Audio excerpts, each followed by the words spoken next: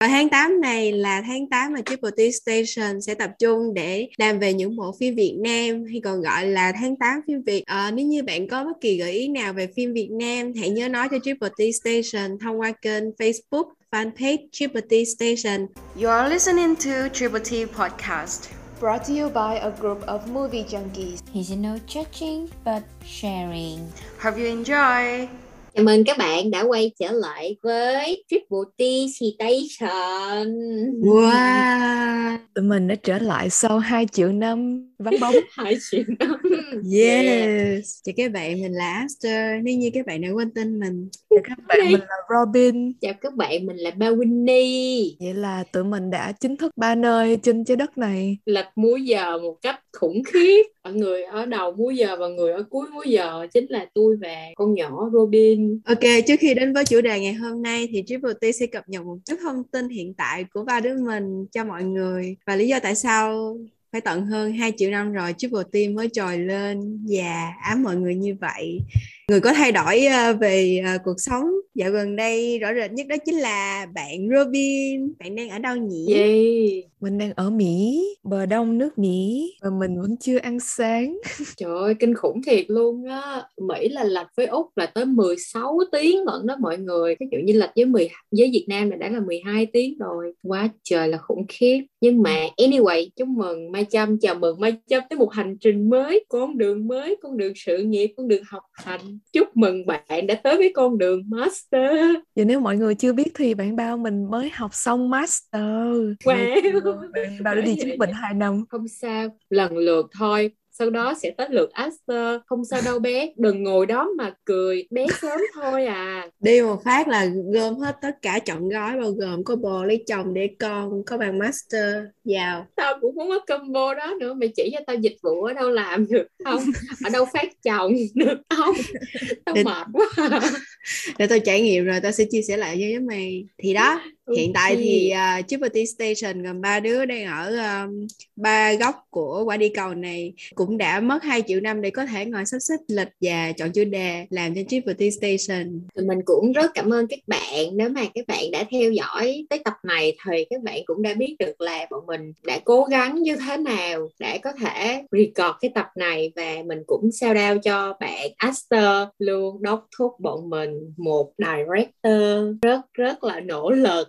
Yes. Cảm ơn bạn Aster. Yes. Ngoài ra tụi mình cũng không thể quên sự manifest bạn Aster đã giúp chúng ta kết nối được với mây, có được thiết bị xịn sò để nâng cấp Triple T Station. Yes, qua đây Triple T Station gửi lời cảm ơn đến ứng dụng Mây đã hỗ trợ chúng mình trong công cuộc làm podcast cũng như là quảng bá podcast trên ứng dụng Mây. Nếu như bạn chưa nghe Triple T Station trên ứng dụng Mây thì hãy download ứng dụng Mây trên CH Play.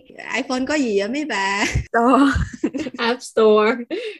Yes, hãy download ứng dụng Mây về và trải nghiệm nhé. Hãy follow Triple T Station trên ứng dụng Mây. Cảm ơn mọi người. Và không có cảm ơn thêm nữa, chương trình sponsor tới đây là kết thúc rồi thì mình buông vào luôn chủ đề. Đó là tụi mình sẽ quay lại với lại cái cốt lõi của tụi mình, đó chính là review về phim. Và hôm nay theo lời của bạn Aster, inspired bởi liên hoan phim Cannes, thì tụi mình có nghĩ tới tuần lễ phim Việt. Và tuần này tụi mình có nghĩ tới một bộ phim Việt Nam nhưng mà kịch bản Hàn Quốc. Xin lỗi các bạn, tại vì ở bên mình ở bên nước ngoài, cái điều mình đầu tiên mình nhớ về Việt Nam á là chỉ nhớ đồ ăn thôi. Mình nói tới đây chắc các bạn cũng biết là mình đang tính nói phim gì, thì đó là phim Mùi Ngò Gai. Và một cái điều khá là shame cho mình đó là mình ở bên Úc, mình ăn phở nhưng mà không có ngò gai các bạn. Ủa vậy hả? Bên Mỹ có ngò gai nha các bạn. Thì hả? Ngò gai là gì vậy? Có phải là cái lá có Răng mấy cái răng vô? Ok. Thì ở bên Úc á, nó cũng có một cái lá tên tiếng Anh như vậy là coriander, nhưng mà nó là ngò thôi chứ không phải là ngò gai. Ở tức không? Fun fact, coriander ở bên Mỹ nó là cilantro. Oh really? Mùi bởi vì là mỗi lần mà nghĩ tới Việt Nam thì chỉ bây giờ là nhớ ba mẹ, là nhớ nhất đúng không? Thì nhớ gì đó là nhớ đồ ăn. Thì cái lý do mà tôi chuộng phim này á mọi người thì chỉ là tôi thèm ăn phở thôi chứ không có gì hết. Xin lỗi mọi người có thật thì mới vực được đạo. Cái bộ phim nó khá là drama, có tới 3 phần, nhưng mà nội dung chính mà tôi muốn truyền tải tới mọi người đó là chính là cái mong ước mà mang phở ra ngoài thế giới bằng chiếc phở gói được truyền tải. Và trong bộ phim là mang phở gia truyền của Việt Nam đi ra toàn thế giới cho anh em Nam Châu thưởng thức qua chiếc phở gói.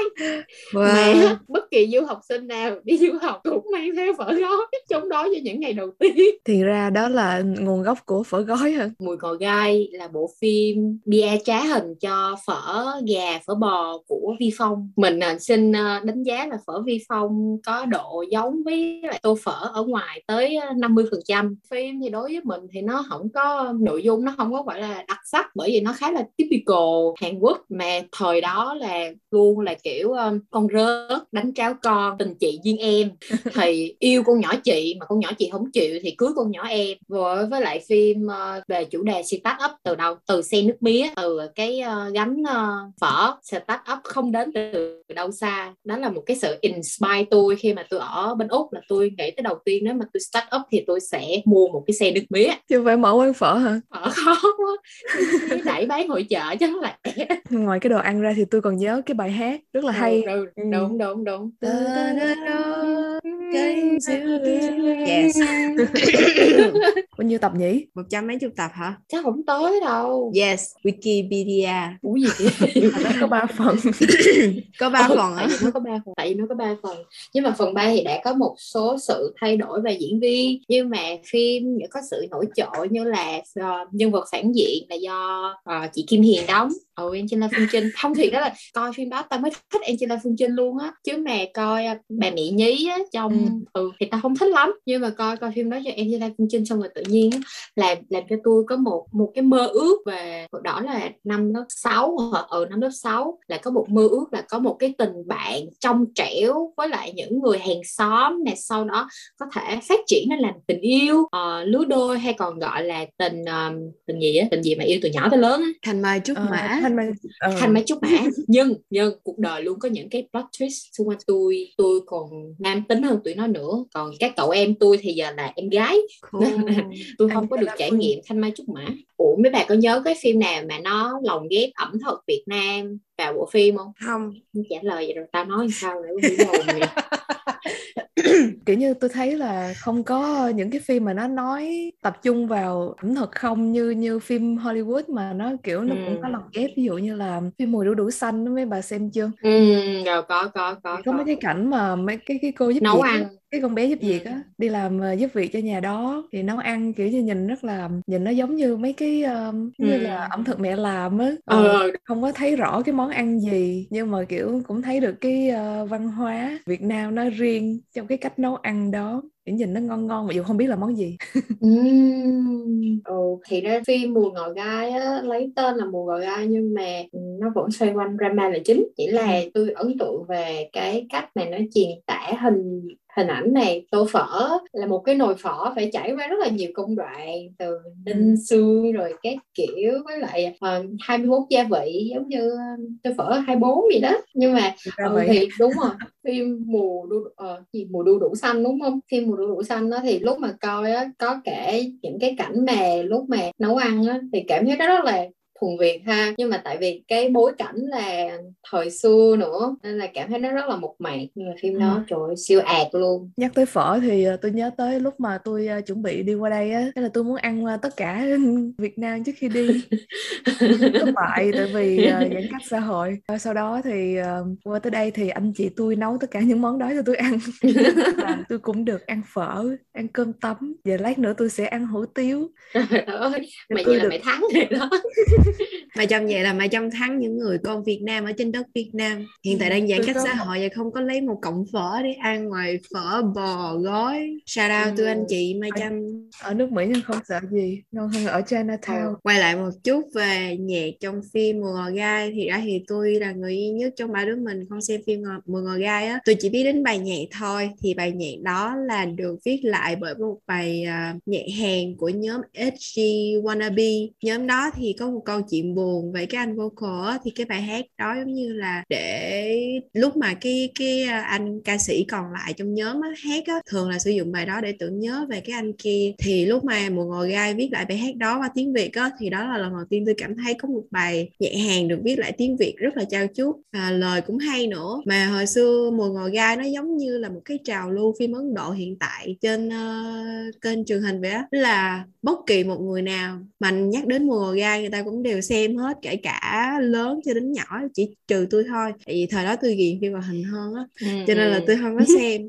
Nhưng mà thiệt ra thì Mùa Ngò Gai nó giống như một biểu tượng, một sự chuyển mình rất lớn của phim Việt Nam đương đại, hiện đại hiện đại, vô cùng trau chuốt luôn ha, vô cùng trau chuốt từ cách xử lý nhạc luôn á. Nên là tôi nhớ đó là xung quanh xóm của tôi là ngoài Đất Phương Nam, ngoài Đất Phương Nam, Cổng Mặt Trời này nọ, thì Mùa Ngò Gai là nằm trong top những bộ phim Việt Nam mà gắn liền với thời 7X 8X hồi xưa. Ngoài ra á, thì dàn diễn viên trong Mùa Ngò Gai cũng là một trong những cái diễn viên xuất sắc của nền điện ảnh Việt Nam, đúng không?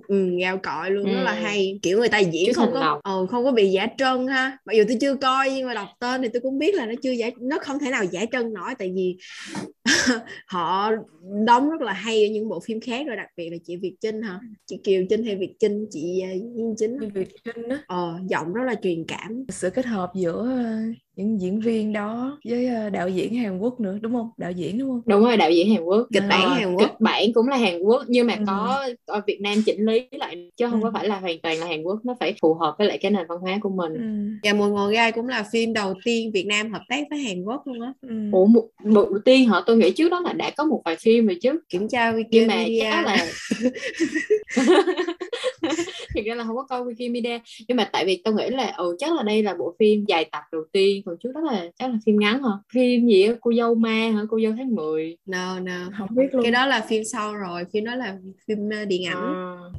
Thì ấy là trở lại phim này là phim Mùa Ngò Gai, là bộ phim kết hợp của Việt Nam và Hàn Quốc của công ty CJ. Mà bây giờ tôi nhớ tới CJ, tôi chỉ nhớ tới CJ Food thôi. Tôi nhớ CJV. Chung tập đoàn CJ á. Một chút tưởng nhớ đến một món ăn mà tất cả chúng ta đều thích mà chưa được ăn. Tôi được ăn rồi, Thảo chưa được ăn. Tôi xin lỗi nha, tôi được ăn phở với bà. Tôi là một typical du học sinh Việt Nam, một cô em đi bưng phở. Thầy điểm tên của tụi mình tuần vừa rồi là nhắc tới phim Mùa Ngò Gai, thì mình nghĩ là nếu mà các bạn có thời gian thì nên xem lướt qua phần 1 và phần 2. Phần 3 mình không chắc nha, tại vì phần 3 đã có sự thay đổi về mặt diễn viên, nhưng mà mình cũng nên có một cái nhìn khách quan hơn, có một cái nhìn thiện cảm hơn về phim Việt Nam. Từ ngày đó cho tới bây giờ luôn đã có những cái dấu hiệu là đã có thử cái sự thay đổi về mặt tích cực về cả kịch bản, diễn xuất và nhạc phim quá đỉnh luôn. Thì phim Mùa Ngò Gai đã mang cho mình tới một cái hương vị nhớ về quê hương thông qua phở gói. Tụi mình hy vọng là tuần này tụi mình đã giới thiệu với các bạn một bộ phim mà có thể là một chiếc checklist cho các bạn trong cái mùa Covid này, năm Covid thứ 2.